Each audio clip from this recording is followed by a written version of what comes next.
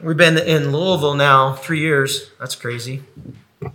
And one of my duties there is to do the welcome like Dan did. And so we've been there 3 years, and it's still my fear every single time that I've been doing this, every week for 3 years, to not say, good morning and welcome to Southern Hills Bible Church. I have to cognitively say, what church? It's not that one. So it just kind of lets you know where my heart is. It is a great privilege to be invited back and to partner with you over the weekend. What a joy, what a privilege. Let's go ahead and go to the Lord in prayer. Heavenly Father, Lord, we are so thankful for Christ. We're so thankful for His gospel that saves us, that reconciles us to you, that gives us inheritance and a hope. Gives us the opportunity to be involved in the body of Christ, where we're going to see each other for all of eternity. And so, Lord, we look forward to that. Use our time this morning to increase our affections for Christ, to set our vision on things above, not on things of the earth. Lord, we ask that we would love what you love and hate what you hate. And we do need your help in this, so we ask it now. And we ask this for your glory and our joy. Amen. Our text this morning is the text that Paul read. That's Matthew 5:13 through 16. And there, Jesus has just finished the Beatitudes, verses 1 through 12, which act basically like an introduction to this section of text that's called the Sermon on the Mount.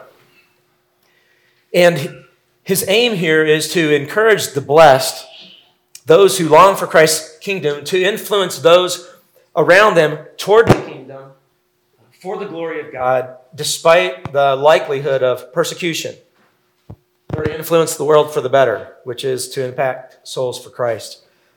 And the blessed don't seek this glory for themselves, but they seek it for the Father's. And so Jesus encourages the blessed to be who they are. When we look at verses 1 through 12, humble, meek, hungry for Christ, pure in heart, and zealous ministers of reconciliation. And the blessed, they alone are those who have the truth. They have the truth, and they are on a mission for their king. They're not their own. They've been bought with a price. Nate Saint, the famous missionary pilot to Ecuador who gave his life for Christ and his kingdom, told of a time when the Lord brought to his attention that he wasn't living for Christ, but for his own selfish desires. And upon that realization, he was ashamed. He wrote, "My life wasn't my own. The Lord had called me to be a gospel missionary. This was the life I had thrown away deliberately." You remember Jesus said, "Whoever finds his life will lose it, and whoever loses his life for my sake will find it." Followers of Christ are not their own, and they are necessarily then called to walk to the beat of a different drum. They're to be salt and light ambassadors to the glory of God. And so verse 13 of Matthew 5 says, "You are the salt of the earth." And here we see, we simply have a declaration, right? You are the salt of the earth. Notice that Jesus uses the third person during the Beatitudes, and then he switches to the second person here in verse 11. And then Jesus stays with the second person, but in our text, it's emphatic, which means he's emphasizing who they are. We might say, you yourselves. So he's trying to get across to his followers that they really are truly the salt of the earth. That phrase, salt of the earth, we know has been interpreted a variety of different ways throughout the years. I think the most popular explanation among conservative scholars and Bible teachers today seems to be that Jesus is highlighting that preserving nature of salt in relation to food. So John MacArthur says, no doubt its use as a preservative is what Jesus had mostly in view here. Another great expositor, D.A. Carson, says, regarding this verse, above all, salt was used as a preservative. Rubbed into meat, a little salt would slow decay. And so then the application flowing from that understanding is that disciples of Christ are to have this preserving influence on society, just as salt has a preserving influence on meat. Believers then are to stem the tide of corruption in society. Now, I certainly believe that followers of Christ have this preserving influence on society, and they do stem the tide of corruption. They keep societies from being as wicked as they already are. But I'm not convinced that's all that the text is saying, because if we read on, the text says, but if salt has lost its taste, how shall its saltiness be restored? So the text, I think, qualifies for us that aspect or nature of salt that it's referring to. Taste, right? Not preservation. Taste, something that goes into your mouth, that your tongue senses. Luke 14:34, we see closely repeats that same teaching and says, salt is good, but if salt has lost its taste, how shall its saltiness be restored? And so again, we see that attribute of salt highlighted, and it's the flavor that it produces, its taste. And so in Matthew and Luke, the focus, I think, is clearly flavor. Taste being the focus of both of those texts when it's referring to salt. Now, as we read through Matthew, we see Matthew often alludes to the Old Testament, and so let's just take a moment to see what we learn about salt from Old Testament witness that might apply here. In Leviticus 2:13 would be one text for us. Moses there is relaying the Lord's instruction to the Israelites regarding grain offerings, and this is what he says. You shall season all your grain offerings with salt. You shall not let the salt of the covenant with your God be missing from your grain offering. With all your offerings, you shall offer salt. Okay, so here the text says salt was added to grain offerings to season them. You shall season all your grain offerings with salt. Okay. And this was part of the fragrant offering to the Lord, and it was an integral part of their covenant with him.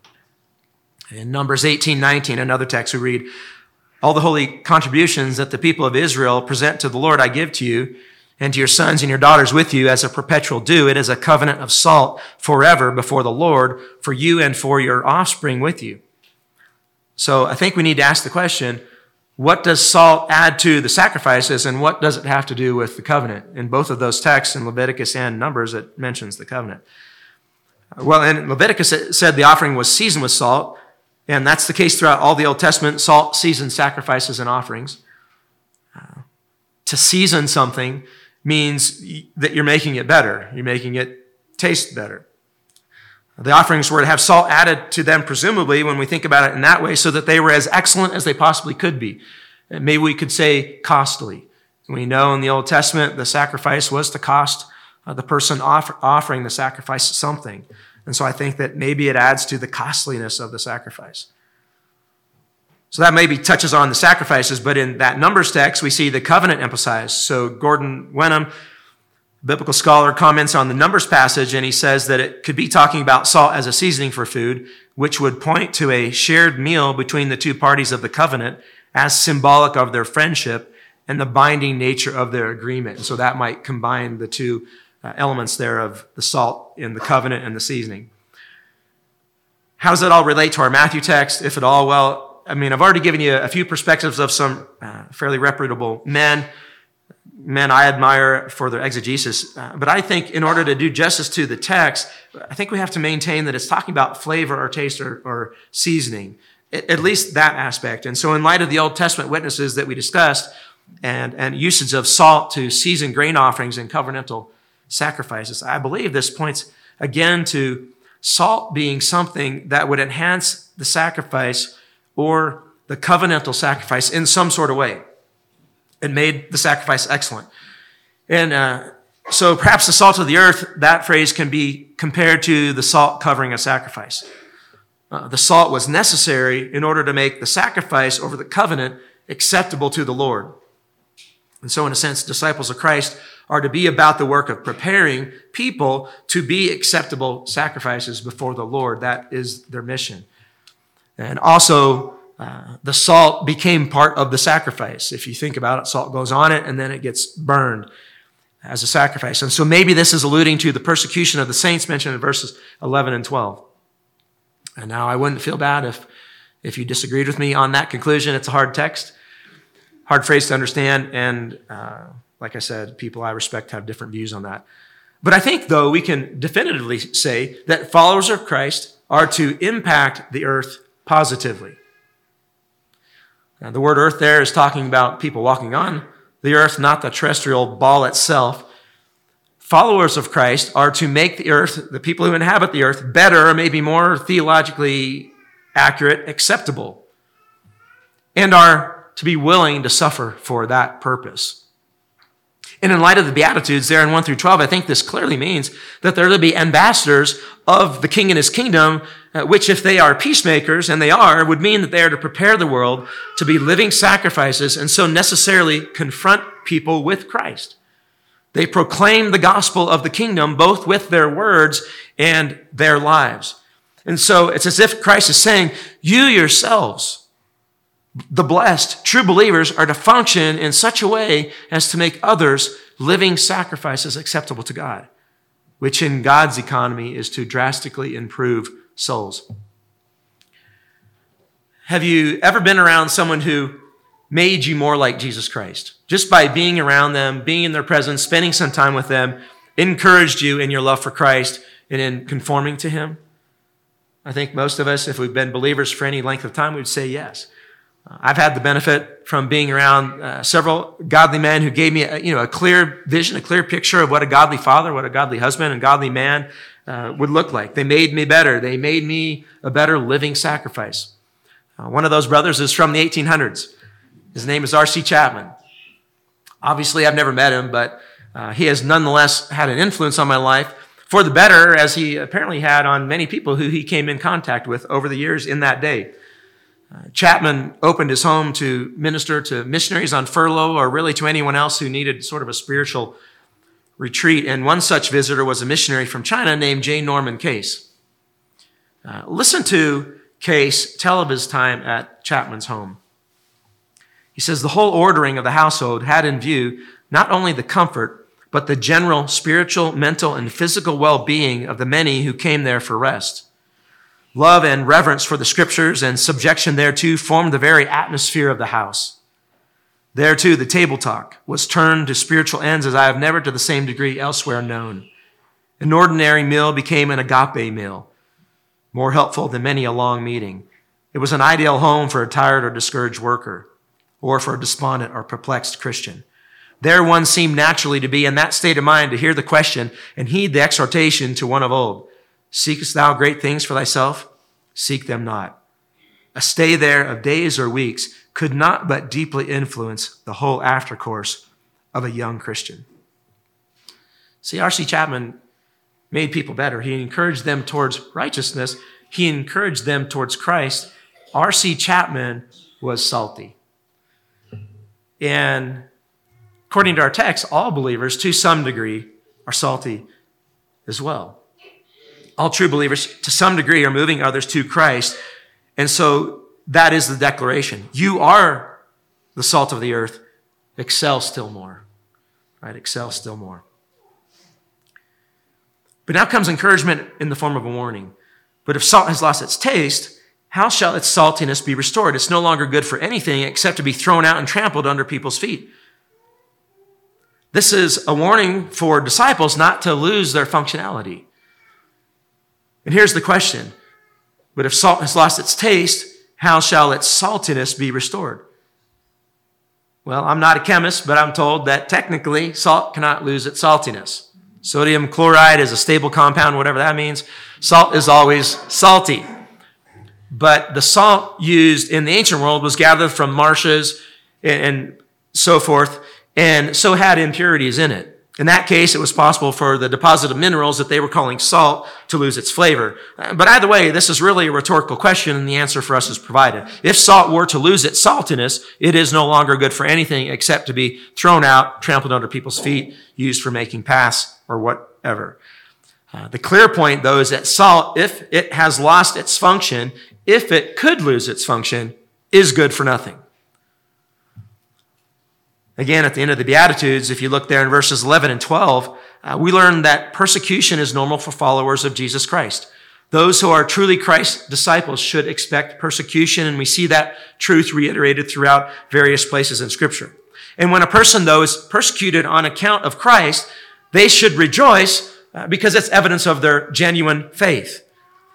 Because the heroes of the faith, the prophets, were also persecuted on account of righteousness, and so they are in good company. So right after those encouraging words, we then have this warning. I believe the text is essentially saying persecution will come and the temptation is to conform. The temptation is going to be to keep the kingdom to oneself and kind of hide out until Christ returns. The temptation is going to be to withdraw from society or from those who might persecute you. The temptation is going to be to blend in with society and not rock the boat. And Jesus says, don't do that. Don't do that. Fight that temptation. Society needs you to be God's people. Stay true to character. You are salt. Perform your function. Be the blessed. Influence everyone around you towards righteousness, towards Christ-likeness. Convict them by your righteous life. Convict them with the words of the gospel. Your function in society depends on your otherness. If salt were to lose its flavor, it would lose its purpose. That's really the point. If you stop being the blessed, if you stop being who you are, then you've lost your purpose. Your function depends on maintaining your character. And so looking at the description of the blessed in the Beatitudes, verses 1 through 12 again, we would say, continue to be poor in spirit. Don't forget your spiritual bankruptcy apart from the Messiah's work in you. Continue to grieve over your sin and the sin of the world, and long for that day when sin is going to be no more. Maintain a humble heart, one that understands always how desperately you needed a Savior, and you need a Savior today, and you need a Savior in the future. Hunger and thirst after righteousness. Never cease pursuing Jesus Christ and His word with a passion. Constantly remind yourself of the mercy that you have received, and let that reality motivate you to be merciful to others. And so live a gospel-saturated life. You've been given a pure heart, so tenaciously fight to keep your heart free from defilement. Pursue holiness. Don't wallow in your sin. Make a clean break with that sin. Never lose your awe over the peace that Christ's blood has made between you and God. Love this peace and refuse to hide the means of this peace from others who desperately need to hear that message. So revel in your privileged status as members of the kingdom and rejoice when you're treated like one of the prophets. So don't shrink back in fear. Be who you are. And this is not talking about losing your salvation. The point is encouragement and exhortation. This is encouragement to boldly be the blessed. This is encouragement to embrace who you are in Jesus Christ and to live up to that noble identity. The assumption is that believers will embrace their opportunity for influence. You are the blessed, and the world needs the blessed. So don't sequester yourself to a monastery. Don't kind of hole up somewhere, barricade yourself in, and ride it out until the rapture. Do what you were meant to do. Bring flavor to the world. Influence all those around you toward godliness. Be the blessed. Dana and I have this phrase, the world needs more Dave and Donnas. Dave and Donna were this saintly elderly couple that ministered to us when we were stationed as newlyweds in Puerto Rico. Dana is a different person because of Donna's influence in her life. She's a stronger, sweeter follower of Jesus Christ because of Donna's holy life. And I regularly think of myself, what would Dave do in this situation? How would he act? And I've seen him grow older and older, and now he's in his mid-80s, and I'm always thinking, how would he act when he's my age? Their righteous lives convicted us. What they were living for, what they were setting their affections on, convicted us. A few years back, I read a book from a famous pastor's new release. Actually, it was a book review. I didn't read the book, but I read a book review of his famous release. And I don't know much about this guy really, other than he's a famous preacher, speaker. He might be a pretty good guy one-on-one. I don't know, but he wrote this book on marriage. And then in this book, he gets quite graphic about what he considers to be permissible regarding the marriage bed. And he essentially puts out his opinion that people need to know about our sexual culture and all the gory details in order to minister to the culture. No. Wrong. The world needs more Dave and Donnas. The world needs more people whose very lives are a walking conviction. That's what the world needs more of. The world doesn't need more cool and relevant Christians, celebrity Christians. It needs more people who are extremely salty. The world needs the blessed to be what they were called to be, the salt of the earth. But not only are you the blessed, true believers, the salt of the earth, our text goes on and says, you are also the light of the world. And so here we have another declaration, not wishful thinking, not, well, you ought to be this, but another declaration. You are the light of the world. Disciples are the salt of the earth. They're also the light of the world. Earlier on in Matthew 4:16, Jesus declared himself to be the light of Isaiah 9:2, which says, the people who walked in darkness have seen a great light. Those who dwelt in a land of deep darkness, on them light has shined. Jesus is the light. The light is the gospel of his kingdom. And the light in that context is also the gospel light, the forgiveness of sins, reconciliation with God, all of that. In John 8:12, Jesus said, I am the light of the world. Whoever follows me will not walk in darkness, but will have the light of life. Those who follow him will have salvation. Darkness is associated with those who are not right with God. Light is associated with joy and with those who are truly God's people. Darkness, we see, is coupled with sin. Light is coupled with righteousness. Darkness is ignorance. Light is understanding. Darkness is destruction. Light is reconstruction. Isaiah 42:6 says of the Lord's servant, the servant Messiah, I will give you as a covenant for the people, a light for the nations, to open the eyes that are blind, to bring out the prisoners from the dungeon, from the prison, those who sit in darkness. The light that has dawned on the Gentiles is the long-awaited Messiah. The one who is going to usher in the return of the exiles, the one who's going to bring about true reconciliation between God and man, the one who's going to set the captives free, the one who commands the devil and he obeys, the one who will save his people from their sins, the one who will bring peace for all nations. That's what all this is about. The king and his kingdom are light. The light of Christ, the solution to mankind's biggest problem, has finally dawned. The rays of his lovely grace have filled up the valley, so to speak. The beams of his righteousness have lit up hearts with joy, and Jesus is the light. Now, amazingly and wonderfully, so followers of Christ are also said to be the light of the world. Now, they're not those who win salvation for the world, but they are those who point to the source of that salvation for the world. They are those who have received the light themselves and so radiate light. They are like those who have kind of played around with radioactive material just a little bit too long, and so they're all lit up. They're all aglow. And they are those who are righteous. They're no longer living in the darkness of sin. They are those who know the good news. They know the solution to mankind's problems. They are those who are being conformed to the image of Christ, and so they reflect that image in their life, and it just pours out of them. And so the declaration is that followers of Christ are themselves the light of the world through and by their connection with Christ and the Spirit living inside of them. Many of you have probably heard of George Mueller, the man from England who built several orphanages in the 1800s on essentially nothing but prayer. But you might not know that George Mueller's faith was fanned into flame by a few bright lights. Mueller was in his early 20s. He was kind of flailing around about a bit in his spiritual life, and then he met Henry Craik and the believers in Bristol. Mueller writes of this meeting, to me it was like a new conversion. Now I heard a clear gospel that I could understand. The Bible became a new book to me. The brotherly love shown was such as I had never seen before. The godly and simple lives of even wealthy people who had moved in the highest society was such as to carry one back to the days of the apostles, and I felt this was indeed Christianity of a high type. See, these folks in Bristol were the light of the world. And Mueller was like one of those glow-in-the-dark stars that when you held it to a bright lamp, and the closer you get to it and the longer it's exposed, the longer and the brighter that it shines. Our text goes on and we see another series of encouragement. Jesus says, a city on a hill cannot be hidden.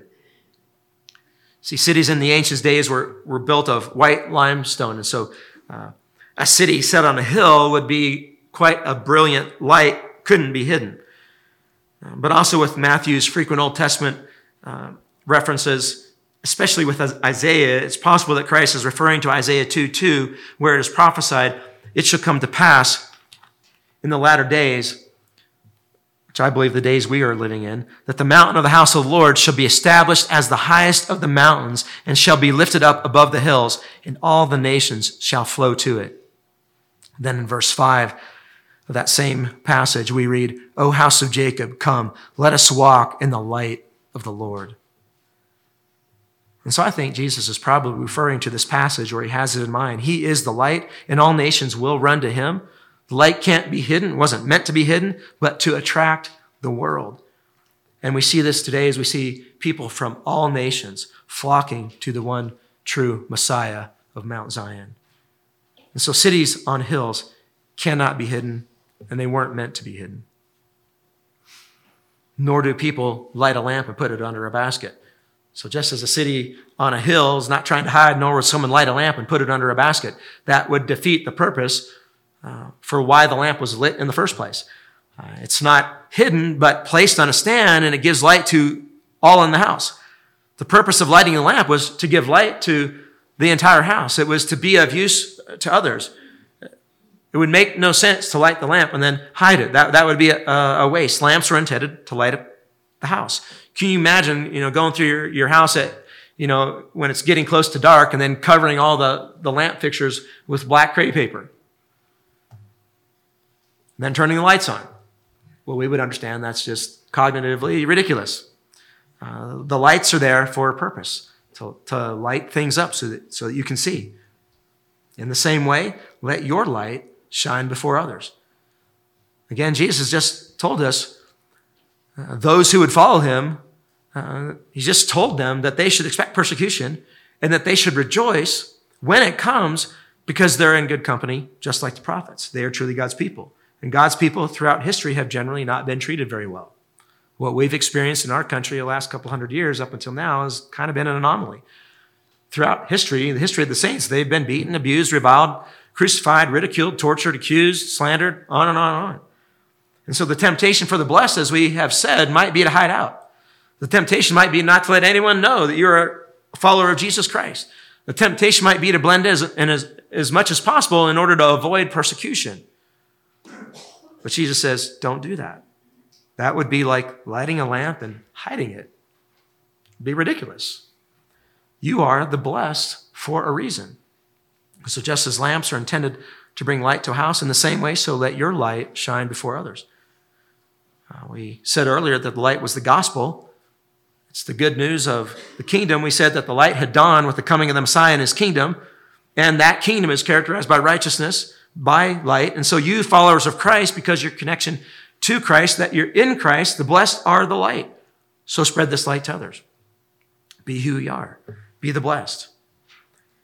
And so salt losing its saltiness and light not shining, both of those, that situation is really hypothetical. Because those who are genuine believers, they will shine. They might be tempted not to shine. And so we have this encouragement, this exhortation, but they will shine. Wayne Grudem writes, though we do not find ourselves surrounded by a visible light, there is brightness, a splendor, or a beauty about the manner of life of a person who deeply loves God, and it is often evident to those around such a person. So why shine? Verse 16 goes on to say, so that others may see your good works and give glory to your Father who is in heaven. Right? For God so loved the world that he gave his only Son, that whoever believes in him should not perish, but have eternal life. God loved us, sent his only Son, so that whoever believes in him should not perish, but have eternal life. But love was not only God's purpose in salvation. There was a greater purpose, and that greater purpose was his glory. God is always about his own glory.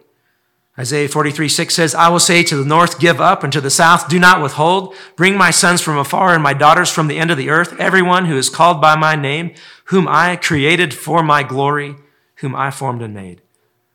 Isaiah 42:8, I am Yahweh. That is my name. My glory I give to no other, nor my praise to carved idols. Yahweh is always about his own glory. In Philippians 2, we learn of Christ's wonderful humility displayed in taking on human flesh and becoming obedient at the point of death, even death on a cross. Therefore, because of that, verse 9 says, God has highly exalted him and bestowed on him the name that is above every name, so that at the name of Jesus, every knee should bow in heaven and on earth and under the earth, and every tongue confess that Jesus Christ is Lord to the glory of God the Father. All of this was done to the glory of God the Father. It's not about us. And those who long for the King and those who long for his kingdom, they get this. They understand this. That it's not about them, but about the glory of the Father. Everything God does is for his own glory. And this is not some egotistical maneuver on God's part. It's right. It's true.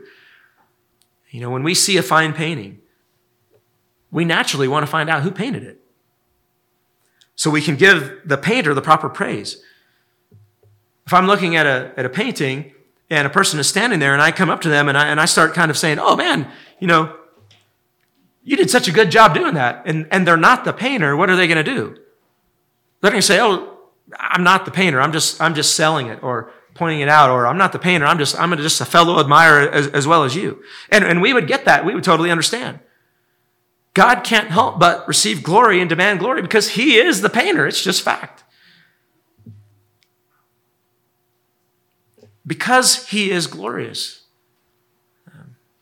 That's who he is. It's the truth. He can't deny who he is. That would be tragic. It's right for him to receive all praise and glory. If the artist is excellent, no one has a problem giving the artist the proper accolades. And so it is with God. He alone is eternally worthy of glory. It simply is who he is. It's fact. And so persecution will come, and the temptation is going to be to shrink back in fear. Don't. Society needs you to shine light before others, but more than that, God saved you. He made you the blessed so you could bring him glory in this way. What a privilege. When you're humbled by the gospel and so are humbled, God receives glory. When you hunger and thirst for him and you're red hot in your zeal for him, and so you set others on fire when they get a little bit too close to you, God receives glory. When you mourn over the sin in your life and in the sin in the world around you, and you long for the day when you'll no longer sin against your Lord, and you long for that day when you see Christ face to face and sin is going to be something of the past, God receives glory. When you're given a pure heart and so you battle sin in your own life tenaciously, when you live such a holy life that others can't help but notice, God receives glory. When you love the King of Peace and can't help but spread the good news of your King, the one you love, your master, your Savior, your friend, God receives glory. And when you're persecuted for righteousness, when you're reviled because of who you are, the blessed, and you respond with joy because you were living for a heavenly country, God receives glory. When George Mueller and R.C. Chapman and Dave and Donna influence people for Christ, God receives glory. And so both of those images, the salt and the light, are meant to encourage and to exhort true believers not to shrink back from the threat of persecution. You were saved for a purpose, the glory of God. Be salt, be light to his glory. The salt's not salty on its own, nor does the light appear from nowhere. They both point to a source, our Heavenly Father. When he's revealed in our lives, he receives the praise of men. This is talking about salvation and the fruit of salvation. When you are the blessed, you're going to exhibit the character of the blessed, and you're going to influence others. So don't hide who you are. This isn't a call to broadcast your good works. This is encouragement not to shrink back in fear, but to be bold ambassadors for the King and for his kingdom. The King wants the glory due his name and will receive the glory due his name, but he's given the blessed this enormous privilege to be his ambassadors and to be glorified in and through us. Isn't that amazing? So when you live out the life of the blessed, this brings God glory, and it's where your joy is located. Men are going to see your good works, and they're going to praise your Father who is in heaven. We're to expect persecution, but it's not all persecution. Some are going to see you living this otherworldly life, and they're going to be puzzled, confused. What are you doing? Others are going to see you living an otherworldly life and persecute you, make fun of you, slander you.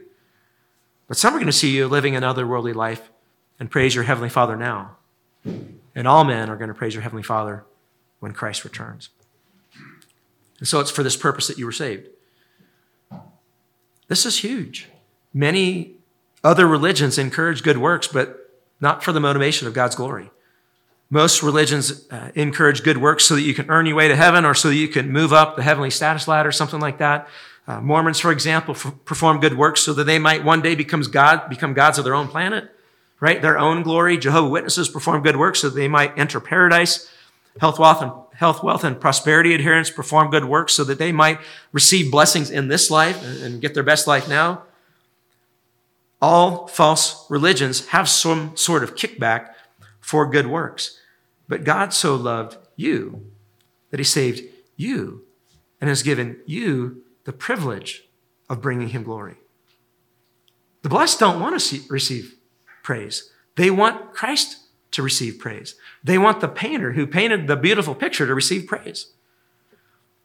That's why it's so unchristian. We see it throughout Scripture to boast or brag in anything but Jesus Christ and him crucified. Amazing. God's glory, our motivation. When we love the King and we love his kingdom, we're going to be proud of our citizenship. But we're going to be even prouder of the one who bought that citizenship with his blood. He's going to be the one that we want to brag about naturally and in increasing measure. And so the blessed are those who can't help but direct all praise to him. They can't help but be light and salt. He is worthy to receive glory. And so this is why it doesn't make sense to conform to the world or run away and hide. The blessed want the world to notice the difference, and so praise their Heavenly Father. Our purpose on life isn't to be as comfortable as we can possibly be in this life. That's not our purpose. And so we're to hunger and thirst after righteousness. We want the world to notice the difference, and so praise our Heavenly Father. And so the blessed seek to be like Christ. If we blend in with the world, if we hole ourselves up in monasteries, wait for the rapture, then we're good for nothing. We got to be thrown out and used for making paths. If you do that, this text is saying you're not the blessed, but you are the blessed. You are the salt. You are the light, not the world. And so you're to influence the world around you, not the world on you. As Romans 12:2 says, don't be conformed to this world. So the exhortation is to pursue holiness, pursue otherworldliness, and be radical about it. Be a fanatic to the glory of God. You know, what would happen if all your best intentions to honor the Lord Jesus Christ you actually proved good on? What would happen if you got up at 5 a.m. to memorize Scripture? What would happen if you lived up to all your fanatical dreams for Christ? What would happen if you formed calluses on your knees from your constant prayers for the souls of men? What would happen if you streamlined your finances in order to give your extra to those ministering the gospel to Muslims? What would happen if you acted on all your good intentions and pursued holiness with zeal and passion? What would happen if you loved people the way that you envision that you ought to love people in the name of Jesus Christ? What would happen if you shared Christ with the boldness that you so long to do? Well, I tell you what would happen. You would influence people for eternity.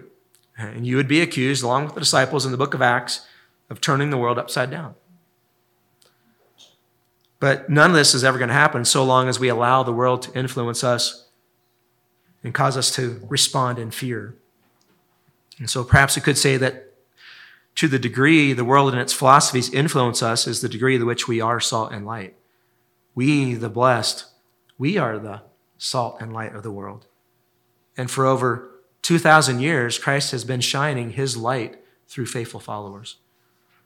And so I hope that this passage is an encouragement for us to press on, not shrink back in fear, particularly with all the current events going on that I don't need to go in detail. I know you're up on them.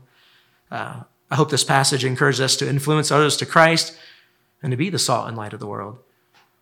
And I hope this passage also encourages us to revel in the high privilege that we have to bring God glory. And I hope that we know that this is where our joy lies.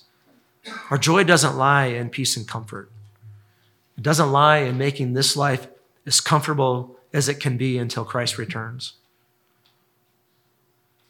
And so go, be salt, be light, and excel still more. Let's pray. Heavenly Father, we thank you for this encouragement. We thank you for the glory of Jesus Christ and the wonderful salvation he bought for us with his own blood. Increase our love and devotion to him. And Lord, our desire is that we would be salt and light to the world. And so, Lord, I pray for the saints here. the saints in Louisville, that we would be faithful to our purpose. Strengthen us. We need your help in this. We need your Spirit to produce boldness in us and wisdom and perseverance. We need all these things. We can't do it alone. And so, Lord, we are so thankful that you haven't left us alone. And we're also thankful that it's not our performance in being the salt and light of the world that saves us, but Christ, who did this perfectly. But he is our Savior. He is our example. He is the one that we look up to. And Lord, our greatest desire is to be like him. So help us in this, to your glory and our joy. Amen.